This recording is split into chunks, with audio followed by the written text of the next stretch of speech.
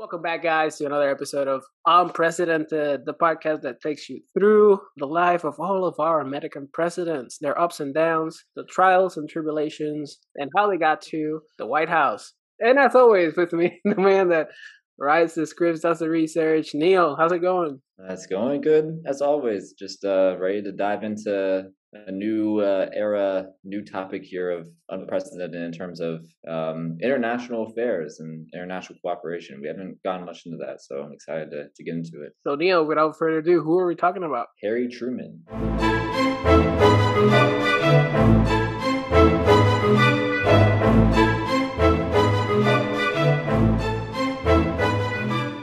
All right, so the year is 1948. Mahatma Gandhi was assassinated in New Delhi. We see the birth of NASCAR, McCollum versus the Board of Education, rules that religious instruction in public schools violate the U.S. Constitution. World Health Organization is established by the United Nations.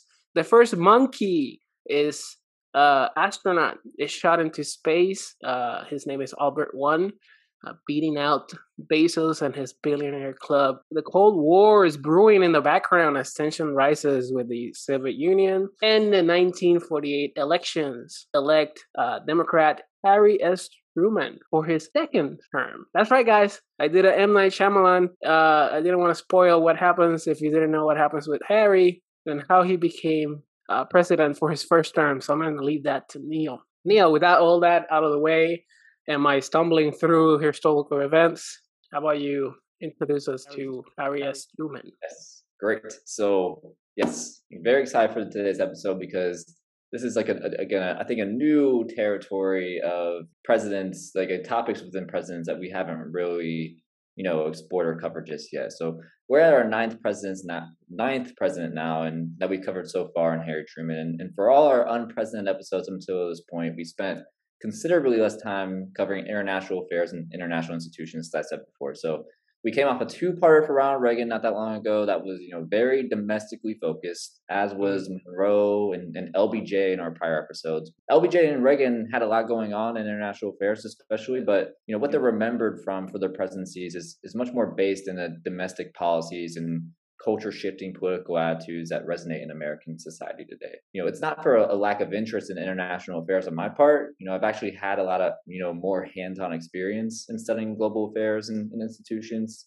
I was vice president of my university's Model United Nations team in college, and I did my senior thesis on the International Criminal Court, where, I had an amazing opportunity to go to The Hague in the Netherlands and do part of my research there. So, and you're friends with a Puerto Rican, so, Yeah, just checking all the dots, I guess. Checking all the boxes. But I'm saying all this to emphasize that I'm really excited for today's episode because it's going to be much different from what we're used to covering. And there's literally so much happening during Harry Truman's presidency around the world that it became the hardest time knowing how to organize topics in this episode. Like all the Marvel movie plots combined, couldn't really match the stakes of the decisions that had to be made in the year of 1945. And in researching for this episode, while World War II may seem like it's a subject that is constantly discussed in our history and used in movies, I think people are still, forgetting that this war only ended about 75 years ago. Those 6 to 18 years, depending on, when you want to say the war officially started, are very arguably the most important in human history, or at least in contention with many others. And so the whole world that we know today is shaped by, pretty much every facet of that war, the fighting and events within it, as well as the decisions and organizing that came from the results of it.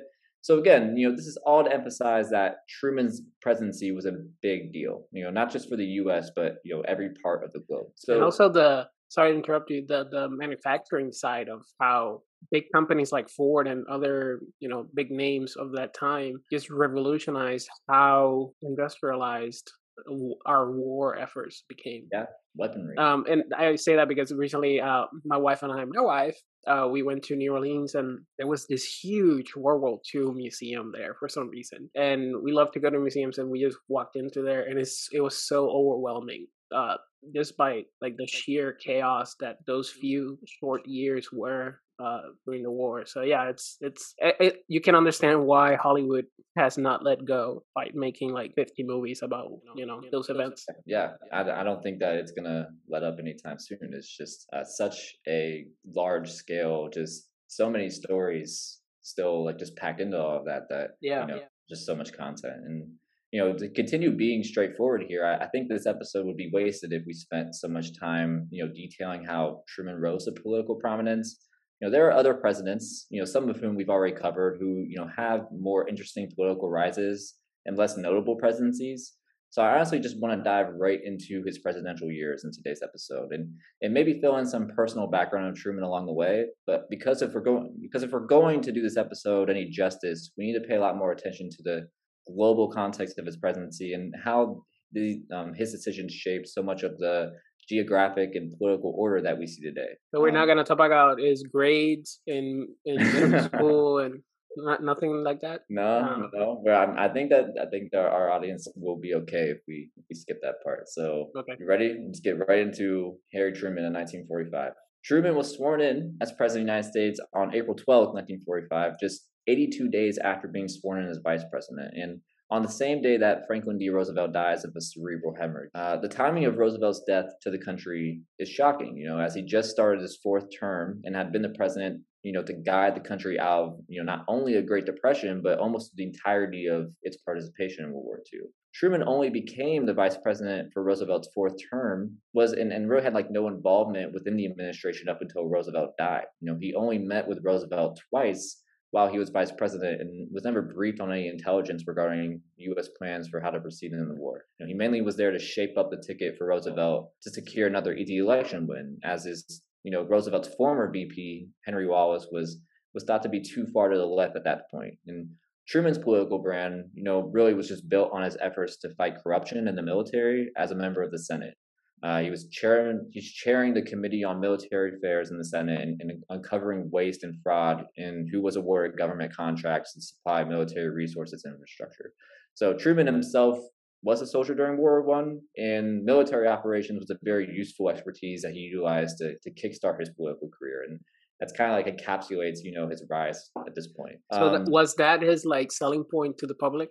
This war hero, since war has been so fresh in the minds of the United States citizens, was that like his sole purpose, or was he more sold as the anti, former vice president? Since you mentioned that he was so far left.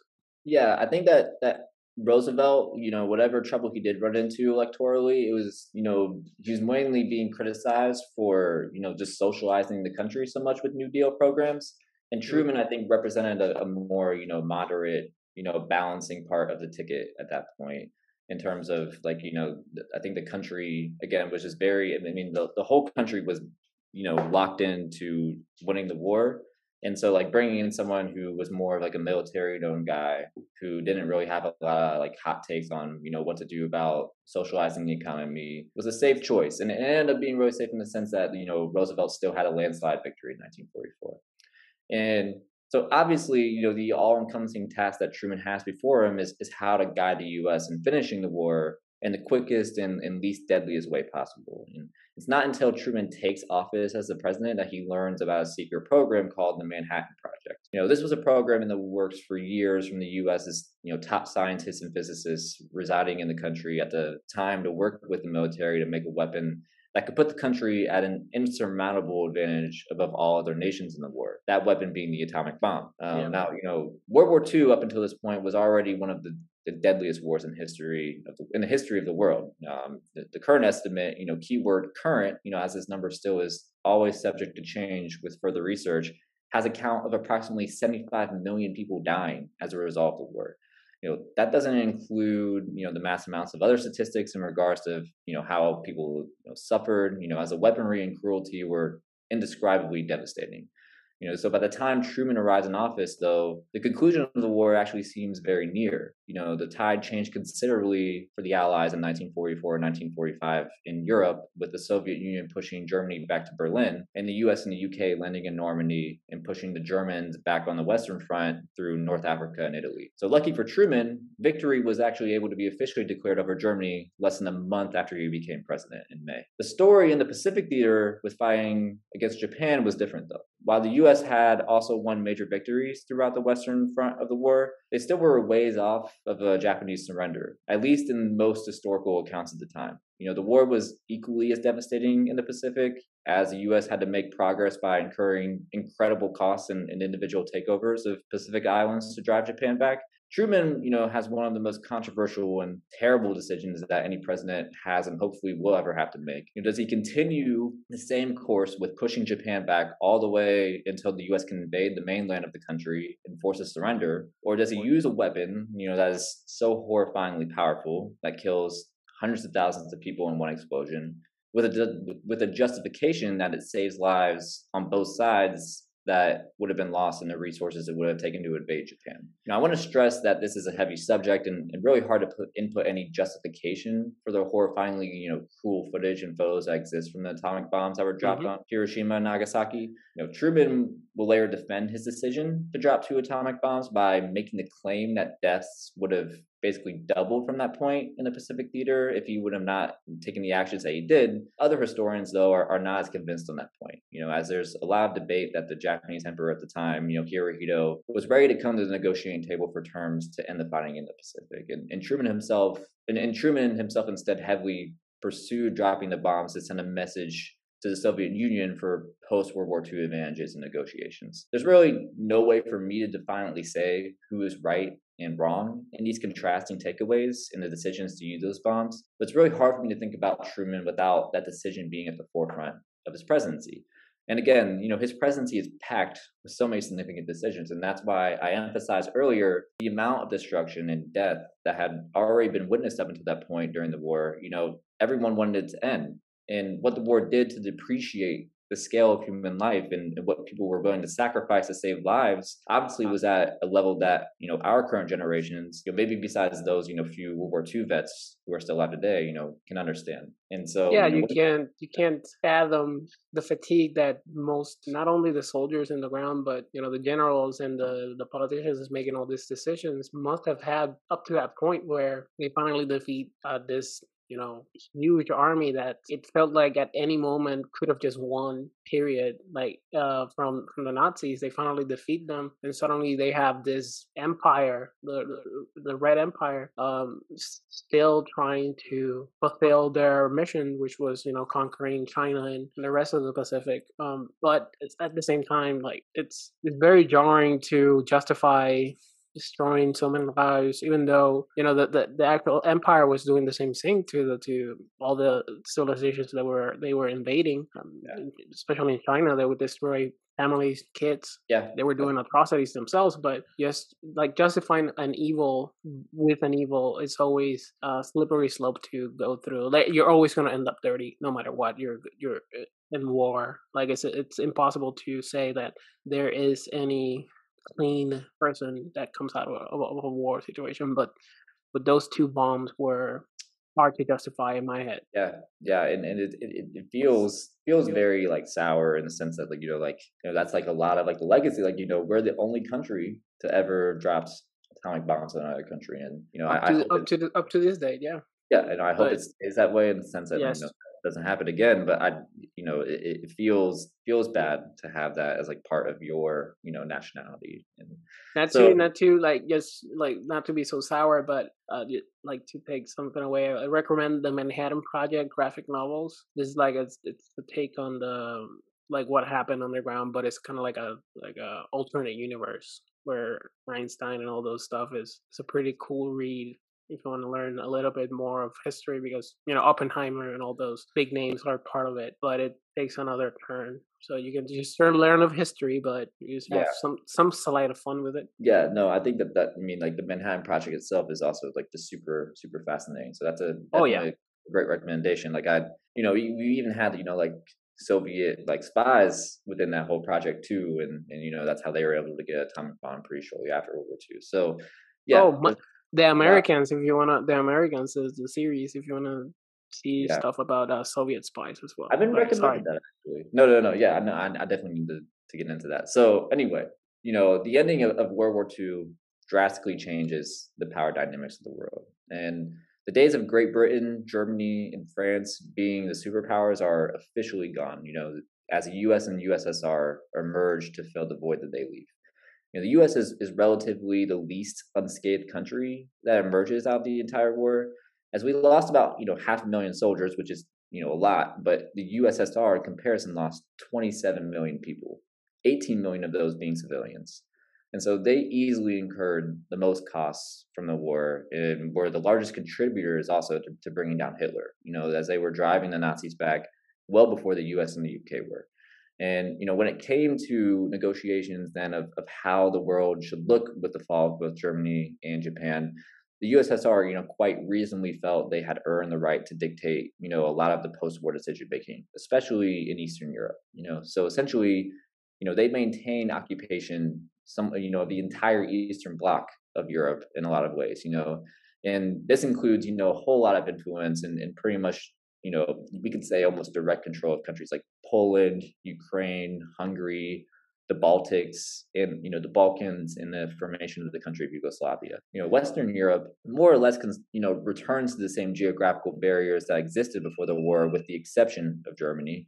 After observing the aftermath of World War One, every victor of World War II was absolutely set on maintaining occupation over Germany, and so the country was divided into four parts, with government control taking place in three parts of the West, divided between the UK, France, and the US, and the USSR having the whole eastern half of the country. So far, many of these negotiations in dividing up power were, not very controversial. It's really in places where the conflict was less direct in World War II that there's a huge struggle for power, and really opens up the floodgates of the Cold War between the U.S. and the Soviet Union. You'll remember, Yusuf, that we went over the Monroe Doctrine already, and how it dominated U.S. foreign policy for generations after its implementation, which essentially was a commitment to stay out of European affairs but maintain the Western Hemisphere for U.S. interests at all costs. The Monroe Doctrine becomes a huge reason why the U.S. is so isolationist in culture during its first 150 years of existence. But Truman is set on permanently changing all of that and countering isolationism with the Truman Doctrine. And to Truman's credit, he was incredibly successful in changing the whole culture of U.S. interference from isolationism and its foundations from the Monroe Doctrine. And in order to fully understand his strategy, it's important to highlight, what the needs were for the U.S. to insert itself in so many international disputes, and how he was able to convince Americans to turn, 180 on how they felt about foreign interference. Many international governments throughout the world have to decide, what the new direction for their countries is going to be in the aftermath of the war. It's really a time for inflection for almost every corner of the world, as the war's effects, were felt everywhere. The models of success that were most influential for how governments should be set up came from the U.S. and Soviet Union, and it was extremely beneficial to both countries. For every country they could get to be pro-democratic or pro-communist, or really just like pro like American or pro-Soviet Union. I shouldn't say like democratic in that sense, because the U.S. often supported authoritarians who were friendly for the U.S. But this would open up trade and resources that the other country wouldn't be able to secure if they were able to have more influence on one country over another. So we essentially enter into a new era of governmental monopoly between the U.S. and Soviet Union to try to win over influence in the world and have a leg up in the Cold War. As Truman is insistent that much of the world will be dictated by communist governments, with the Soviet Union being essentially the godfather of all of them if they did not actively promote governments that were more likely to be friendly with the U.S. So, what is Truman's plan to, win all the governments over, do you think, Yusuf? Throws, a shit ton of money at them. What the U.S. distinctly has an advantage on the USSR at the time is that it is exceptionally more wealthy coming out of World War II. Sales of arms and weaponry throughout World War II allowed it to compile, 2/3 of the world's gold supply. So the U.S. had a huge advantage here in the bribery department of international cooperation. But before, we can throw cash at everybody, Truman needs to, come up with a plan on how to convince Congress and the American people that this is necessary, as historically Congress had very little interest in ever approving foreign aid. So this, in simplistic terms, is how the birth of the So Red. Oh yeah. wait, so the briberies would come in a form of us helping rebuild those specific countries' losses, correct? Correct. Okay. Yes. The selling point to the country is, kind of how the Red Scare emerges in the U.S. Through the use of, radio, newspapers, and posters. The U.S. domestically embarks, kind of on terrifying its citizens at home of the communist threat, stressing that, everyone's way of life could be threatened and destroyed if the U.S. did not do everything it could to stop communism from expanding.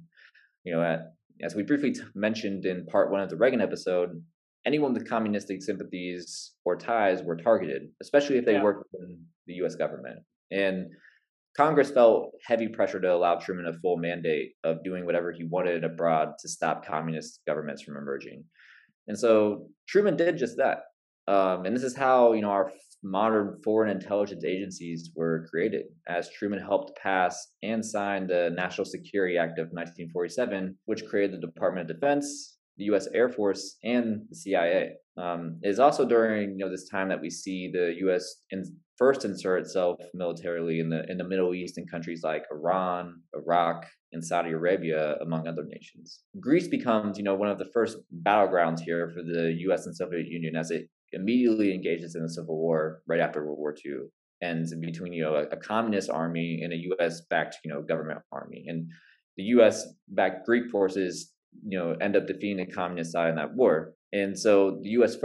even going forward, the U.S. further secures all of the Western Europe, from sympathizing with any communistic forms of government through the huge foreign policy act known as the Marshall Plan in 1948. In 2020 dollars, the U.S. gave $114 billion in aid to Western Europe to completely rebuild and modernize the infrastructure that was destroyed during the war, which gave the U.S. complete leverage and influence over the whole region. No way the Soviet Union could provide these kinds of resources. We take for granted the international relationships we have today, but if not for this, Western Europe could look a lot different, as many people were sympathetic to the Soviets and the effort that they put in, stopping Hitler.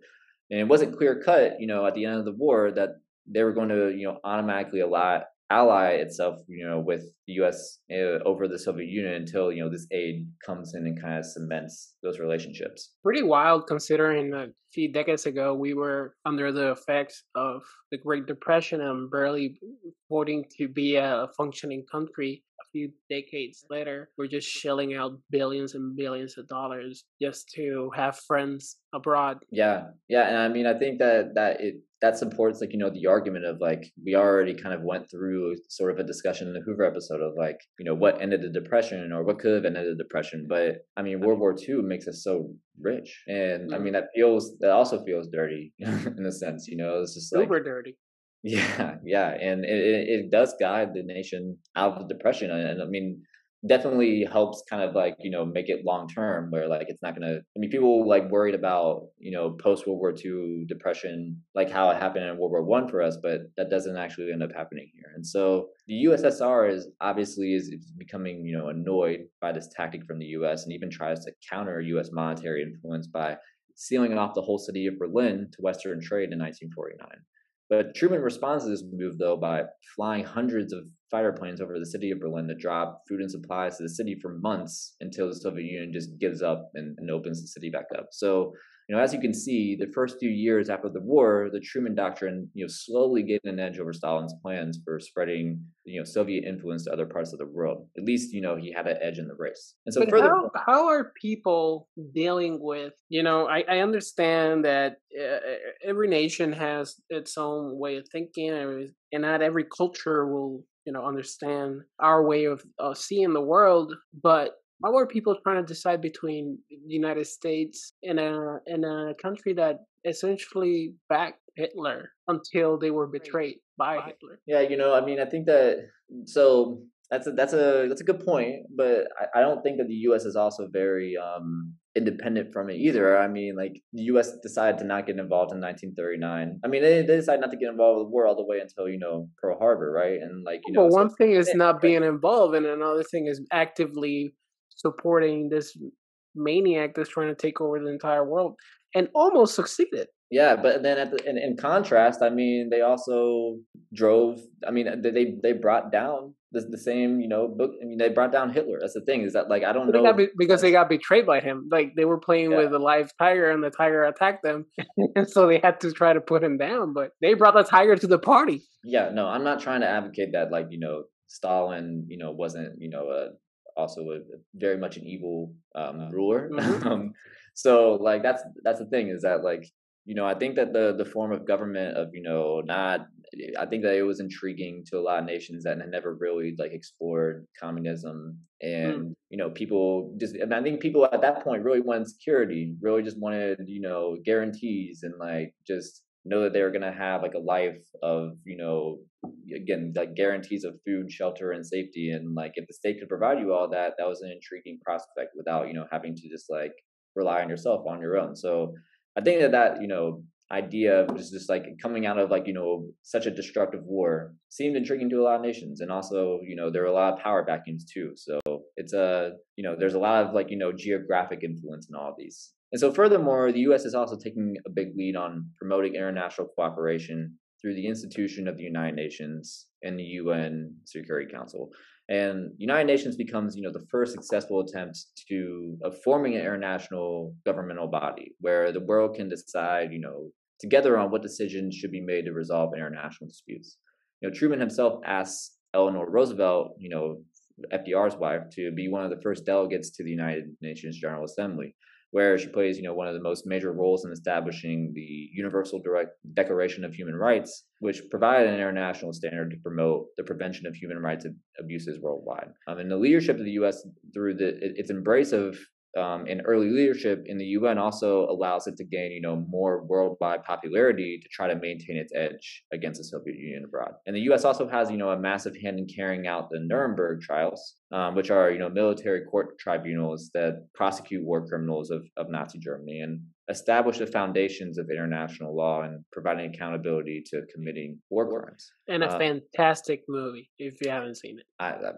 I'm yeah, definitely. I haven't seen a lot of movies, unfortunately, so I'm just. But yeah, Truman is enjoying unprecedented success internationally. Things are not going nearly as well for him domestically, as he's extremely unpopular with most Americans at home by the time we reach the 1948 election. A lot of that had to do with Truman's focus on international affairs and less emphasis on U.S. domestic, post-war recovery. As soon as the war ends, railroad workers strike for better hours and wages. And Truman responds by trying to get a bill passed that would institute a draft for any railroad worker to be drafted into the military if they decided to strike. And that bill did pass the House, but got shut down in the Senate by one of the most influential senators at the time, which is none other than William Howard Taft's son, Robert A. Taft. Truman's aggression toward labor movements was a bad look for him, especially on the progressive side of the Democratic Party. And in contrast, though, Truman alienated the Dixiecrat side of the Democratic Party by desegregating all branches of the U.S. military and pushing for the passage of more civil rights bills into law. So, this led to Democrats getting destroyed in the midterms in 1946, with Republicans having like a rare 2 years in the 20th century of completely taking control of Congress, and also made him, one of the heaviest underdogs for an incumbent president in the 1948 election in U.S. history. Now, two members of his party, after failing to beat him in the Democratic primary, formed their own parties to run against him.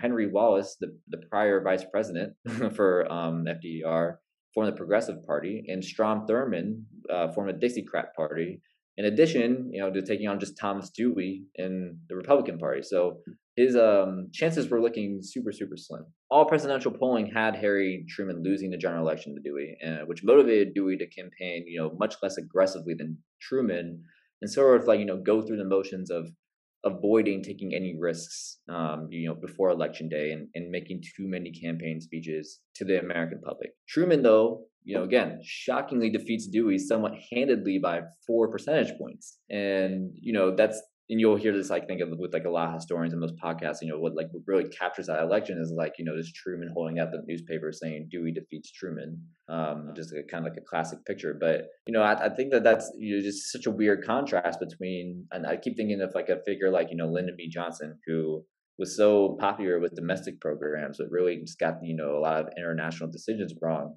And then we have, again, a kind of like a opposite character with Truman. It's not necessarily getting every domestic decision wrong. It's just very unpopular at home with domestic decision making. There are other, notable things going on within Truman's second term. We have him supporting, the formation of the country of Israel, which was very controversial at the time. And I mean, still is controversial today. We have constantly, violence, coming up because of, just that country has developed within the past, 70 to 80 years. And, again, like Truman is one of the first heads of state to, legitimize the formation of Israel. And that is a big deal because we're trying to also establish a lot of good relationships in the Middle East so we can control, oil production and trade.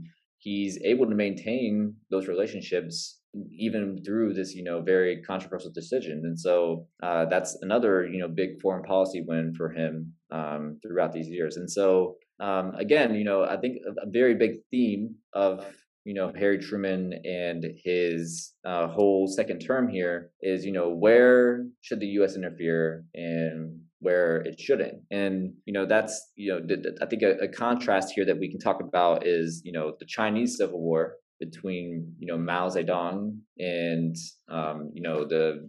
I'm like blanking right now on the democratic, like the U.S. decides, not to interfere in that war. I mean, at the same time, they don't really have the resources to interfere at the war because they're stretched thin, and Truman sort of like doesn't have enough. He demilitarizes a little too quickly after World War II to really hold up all of his commitments worldwide, and so Mao Zedong wins the Civil War in his army, and you see China become a communist country, which is a big win for the Soviet Union at the time in terms of being able to have geographical control. And so we contrast this with the Korean War, where again, like since there was no action that was taken in the Chinese Civil War, we have a power vacuum there that after Japan left post World War II, the U.S. and the USSR and the Soviet Union divided the country at the 38th parallel in 1945, and the UN, after all, just trying to settle and form like a government in both the north parts and south parts of Korea, kind of takes over the formation of the government of the South in 1948. Kim Il-sung, leader of the Communist Party in North Korea, invaded the South in 1950. And so the U.S. has decided, what did they do about this? Did they take the route that they did with, not trying to be as militarily interventionist, like directly and kind of like the same model they did with China? Or do they, actually send in troops and try to, stop, the communist spread? And, they took the latter option through the UN. This is like kind of like the start of our, military, like our direct military, assistance, or not assistance, but really more so like spearheading of wars without getting approval from Congress. And it's actually, a more rare time also that we actually get approval from the UN in this case as well, because the UN really anymore is not really used to get a lot of approval in terms of military conflicts or like military engagement. The US kind of, the executive or like the president kind of just has like more of a, I guess I would say like a mandate to just make that decision on their own now in terms of where we are in 2020. I'm gonna stop you and ask you a question because it's kind of curious. China now is utilized as what Russia used to be, or the Soviet Union used to be back then. Now China is like this big bad looming threat in the eyes of many in the government and civilians, and is used as this boogeyman essentially. Do historians blame Truman for the formation of what essentially has become like the biggest threat to our society? Yeah, in the eyes of certain people. I want to preface that. Yeah, that's a good emphasis. But I think that is a good question. I don't think that people look back to his presidency enough about this because we could get the Korean War is not a success by any means, but you don't know if like the U.S. doesn't get involved in that war. Do we just have a whole North Korea in the whole like Korean Peninsula, or it's kind of hard to say. Like if we don't get involved in Greece, do we have a communist Greece? Like and that is it's a very consequential decision because at the time it is very unpopular that like China just kind of like is left alone in that sense and is able to just like fall completely to communism. Besides like the island of Taiwan, that's where the army flees, and that's like the country of Taiwan today is like the old government of China. And so like I think that is a great question that I don't think that enough. I mean, like at least I don't see a lot of dialogue modern in modern politics today on like what the consequences was of what wars we did engage in very immediately post World War II and what we didn't. And so like the U.S. has a very tough time in Korea as they get involved and they actually push the North Korean army back past the 38th parallel after almost the South almost being entirely overrun before the U.S. even gets involved in the first place. But at the same time, then China gets involved right as it looks like the U.S. is about to win a war, and then like kind of also the U.S. gets pushed back where they're like locked in a stalemate essentially for 1.5 to 2 years. And that's kind of like a summary of like the territory advances in the Korean War. It's very much a stalemate where we have like a line today between those countries. Which is a wild concept, the border between South and North Korea. If you've never like done a simple Google search of how it looks and how they both have a soldier standing just like staring at each other for the entire day. That's like if war breaks out, one of those two soldiers dies as a symbol of the war starting. Essentially, this is kind of wild. Wild job to have, just stare at your counterpart the entire day. And one of these days, you may or may not die. Yeah, and like that was so like a few years ago when they had those like weird like peace negotiations going. Not like peace negotiations, but like you saw like the leader of North Korea like walk into South Korea and vice versa. Like that was a huge deal. Like we still like this is 70 years ago where this is always like the border hasn't changed. Like North Korea has been completely kind of like cut off from the rest of the world and like has by all indications has wanted it that way in a lot of ways. And so it's very deep.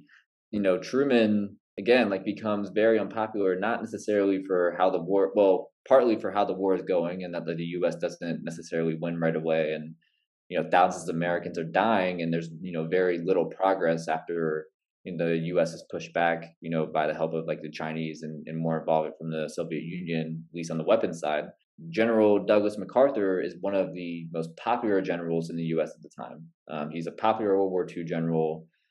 He's someone that like someone like Trump references him a ton whenever he's talking in speeches. He's just someone who's like a very like hawkish general, and like more hawkish than what you would think most generals are in terms of like, but also considered a military genius at the same time. MacArthur is responsible for a lot of the U.S. victories in the war, but he's also responsible for undercutting the Truman administration and kind of just running his own operation and trying to win the war there, and not really listening to Truman's orders. And so MacArthur is relieved of his duties, and this is kind of like just saying at the time, like again, like this is like one of the most popular figures. Truman is not a very popular figure in the U.S. at the time, and so this sinks his approval rating, like his approval rating significantly. In 1952, Truman's approval rating in the country is at 22%, and he has a re-election.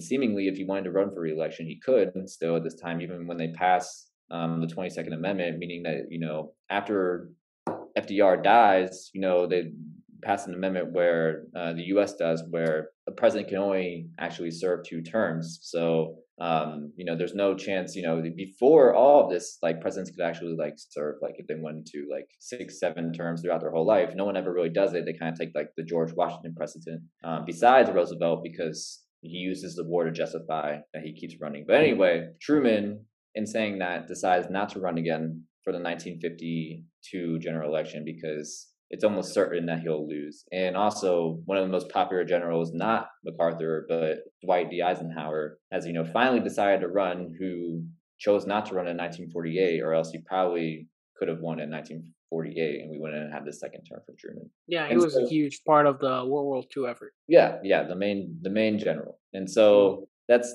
kind of what encapsulates Is there any like a big event off the top of your head or of what you see in your research that defines him domestically? finds him domestically.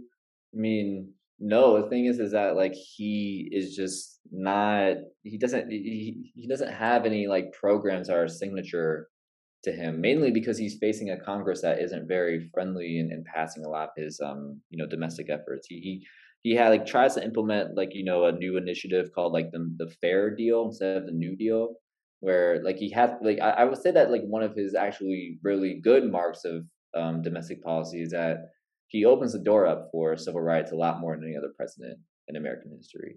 Again, he desegregates the military, but also pushes for again just more like civil rights types of legislation in terms of integrating communities and schools and trying to like again just like persuade the public that the country needs to move in that direction a little bit more than again like any effort that any other prior president had So done. he sets up the stage for Lyndon and the Yes, Ghost of Kennedy essentially. landmark Yes, of because civil rights. Roosevelt, I mean, we're going to talk about FDR a ton at some point, but he's not someone who can necessarily claim the same sort of legacy in any sense. And Are so, there any black eyes that he has in the domestic? Like we discussed, like for example, I don't know, Rover had that issue with the Union where he sent in the National Guard and people died because of his decisions. Or are well, all his issues come from international? no, I mean, like his, like what plagued him was like his, I think I guess like his inconsideration for like, labor movements in the US. Like he was just extremely aggressive towards people who like had to strike. Like I wanted to talk more about that a little bit because I think it's very very aggressive and like just emblematic kind of like again of like of Grover's presidency a little bit of the response to people striking and even like Reagan did this too where like they had the air traffic controller strike and he just laid off all air traffic controllers. This was Yeah, I like feel like we haven't covered a single precedent that hasn't been, and that is very telling of who is stuffing the pockets of our politicians in the way that they go respond against to the people that supposedly voted for them. yeah, It's yeah. It is shocking very because telling.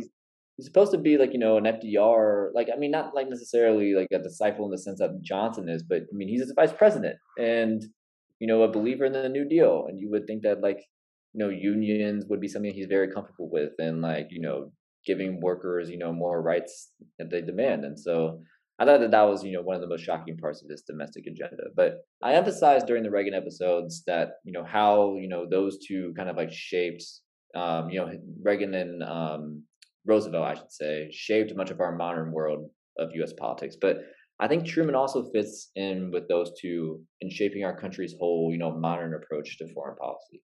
We spend trillions of dollars every year in foreign aid in maintaining a military presence all around the world, to again just maintain a world order that suits our nation's interests. And Truman had the most significant part of all presidents in inventing that. It's all facets of in all facets of international affairs too. Everything from our modern military industrial complex to the incredible size of our State Department for diplomatic resolutions. As well as intelligence and throwing massive amounts of money to maintain vital relationships around the world. He's arguably just as consequential as predecessor,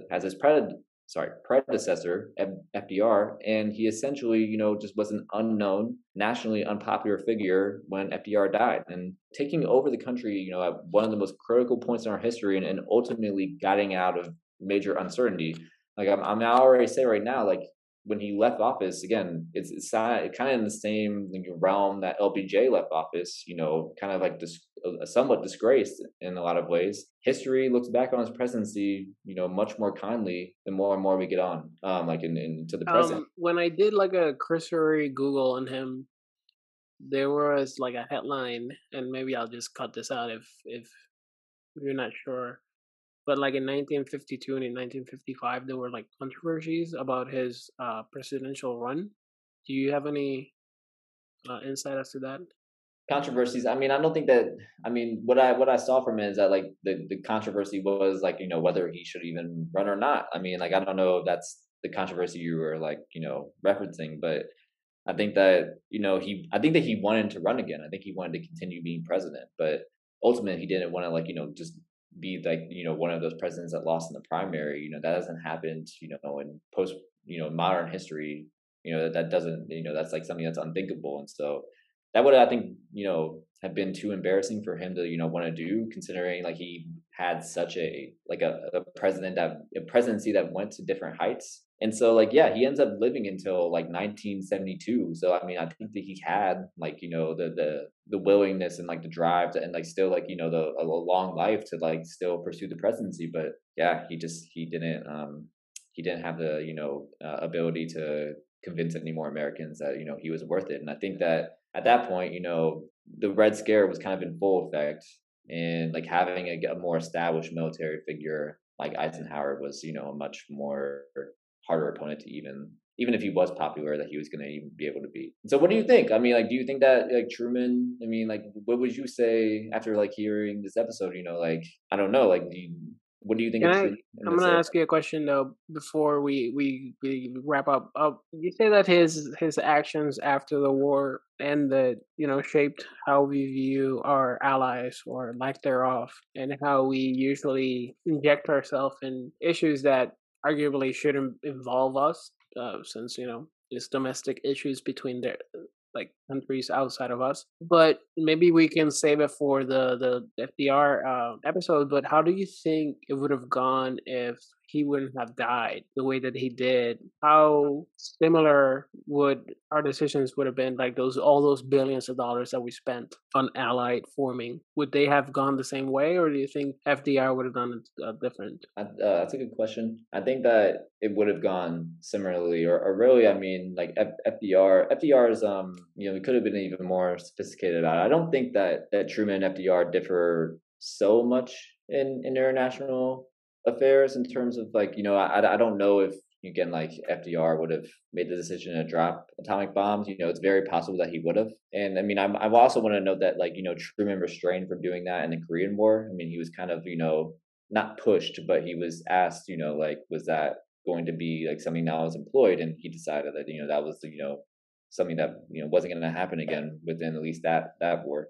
And so, yeah, I think that Truman inherited a lot of Roosevelt's cabinet in some ways. I mean, he did put his own like cabinet members in there, but a lot of like the mainstays in the executive branch were set. And so, a lot of his aides, a lot of, people in his ear were the people who were in Roosevelt's ear. And so like, it's not like he was, the mastermind of necessarily every single like, international decision that was being made, but, he definitely, I think, used a lot better judgment than people give him credit for in terms of, how, how much our country thrives, throughout the rest of the 20th century. So I feel like your answer kind of mirrors my summary in my head of Truman, and in that kind of hard to gauge him as a president, because it feels like he was just part of this huge wave, this huge global wave that like continually pushed him to make decisions, or at least our government make decisions that arguably would have been made by 99% of the presidents that we've Oh, discussed. I wouldn't upset. I wouldn't go that direction. I don't think it would have been 99% of presidents. I think that he just like him and Eisenhower. I mean, I think just I don't again. I wouldn't say that they're exactly like super similar. I just think that in terms of Yeah, but like I'm saying like it's hard to gauge him as a president because he was just not a minor, and I don't want to diminish his decisions, and I cannot imagine being in his seat saying yes, drop that bomb, or I cannot imagine yes, send troops here, or blah blah blah. Those are huge decisions, but I'm saying that it's kind of hard to gauge him as a president because it's such a huge scale that every single country and every single person involved are drilled down to just like part of World War II or part yeah, of post World War II. Kind of like this huge umbrella this huge shadow is casted over his entire presidency because he's part of this huge event. But I don't want to diminish his actions. I would say he's one of the more decisive presidents that we've covered so far. He took on a lot. Arguably, he is the one of the better international. But again, he's just any president in during that era would have been the more internationally focused, because that's what I'm saying. Like, it's kind of hard to gauge him because it was the necessity of the moment that That's forced him to be this type of president. So it's kind of hard to like um oh, man. like when we're talking about Hoover, it's kind of hard to gauge him because he was in the Great Depression. So this huge event just drowns out the president, at least in how I'm trying to understand or gauge him. So yeah. it's kind of hard to summarize him in my head, at least. Well, that's really helpful for me to understand kind of like how I guess like I portrayed him. I mean, I think that like part of it is like he also like this is all brand new at the same time. Like I definitely agree with what you said in terms of like, you know, any president who takes over in 1945, like how I was like made the kind of contrast with Hoover. Like if any president we focus on Great Depression, like yeah, they would have been internationally focused, but he definitely owns like it's very brand new that the U.S. is like the country, or at least like, you know, one of the two countries now, and he like doesn't. I mean that doesn't, you know, he meets the moment. I think that you know a lot of presidents like what distinguishes good presidents. I think if they are able to like, you know, meet the moment in that kind of sense, Yeah, where like I they're agree. not and like that, to all his credit, like right, and even like just with like not being popular at home, that doesn't necessarily like drive him away from like he still I think makes good decisions all throughout that. I think when presidents become unpopular, that I mean it kind of like makes them, you know, more so like try to play towards the public more and like try to be more like politically strategical in terms of just pleasing people and things, or like at least like pleasing like people in headlines and in media, and it does. Mm. I don't think he took that direction. I think that he still stayed true to, you know, what he thought would be the right decision in terms of international cooperation. And so, yeah, it's a mixed bag a bit, but I generally lean Truman to be like a more favorable president than most. Where would you rank him in? No, not you. Sorry. Where does historians usually place him in the order? He is a feature in the top 10 in a lot of Top presidents. 10. Yeah, or you know, top 15. I would say like he's definitely in the 10 to 15 range for most historians. All right, then we're up to everybody's favorite section of the of our little podcast. Last time around, surprisingly, I was shocked when this happened. LBJ defeated John Tyler, right? I remember his name correctly. Yes. Uh, yeah, because that name is so Very forgettable. familiar. He defeated John Tyler as Neil's favorite president of all time, legally binding. Is Truman gonna be able to overthrow the dynasty of LBJ? He just keeps defeating people. Yeah. Now look, okay. Like this one, I thought about this for a bit even before the podcast. It's like I don't know who I'm gonna choose here, and then that, you know, I thought as I learned, I kind of listened to other podcasts to help me out in terms of trying to understand some of these subjects, and I was listening to one, you know, on the Korean War, is sort of like, you know, how that was like the same like Vietnam like followed the mistakes of the Korean War to a T almost, you know, like Mm, we like didn't we underestimated just like, you know, how like powerful the North was, and like, you know, how like messy it is to get involved in the country in that way, and there's a lot of intricate details in between those two of like, you know, how we could have learned from the mistakes of the Korean War and really like, you know, engaged in Vietnam in a much more like, you know, intelligent way. And, you know, Johnson makes just a complete mess of it. And, you know, even though it seems like he has like, you know, domestically almost perfect record, I think that I don't think that he's a better president than Truman. I think Truman ooh. is gonna win this one. Oh my God, the upset. I think you know Truman didn't do anything you know that was disastrous at home. He never. I don't think he made any really big disastrous decisions. I think the Korean War was a very like new type of like, you know, arena where we didn't really know what was going to happen and kind of like what the implications were and what we could like draw off of. And so I'm going to give a lot more, a lot more leeway to Truman on that end. And I'm gonna say that Truman was a better president than Lyndon B. Johnson. Truman. Neil just dropped the atomic bomb on Lyndon B. Johnson. We're leaving him in the past. That was a good streak. I want to say it was like 5 episodes in a row where he won, something like that. Yeah. Somebody fact checked me on that. But moving forward, Truman.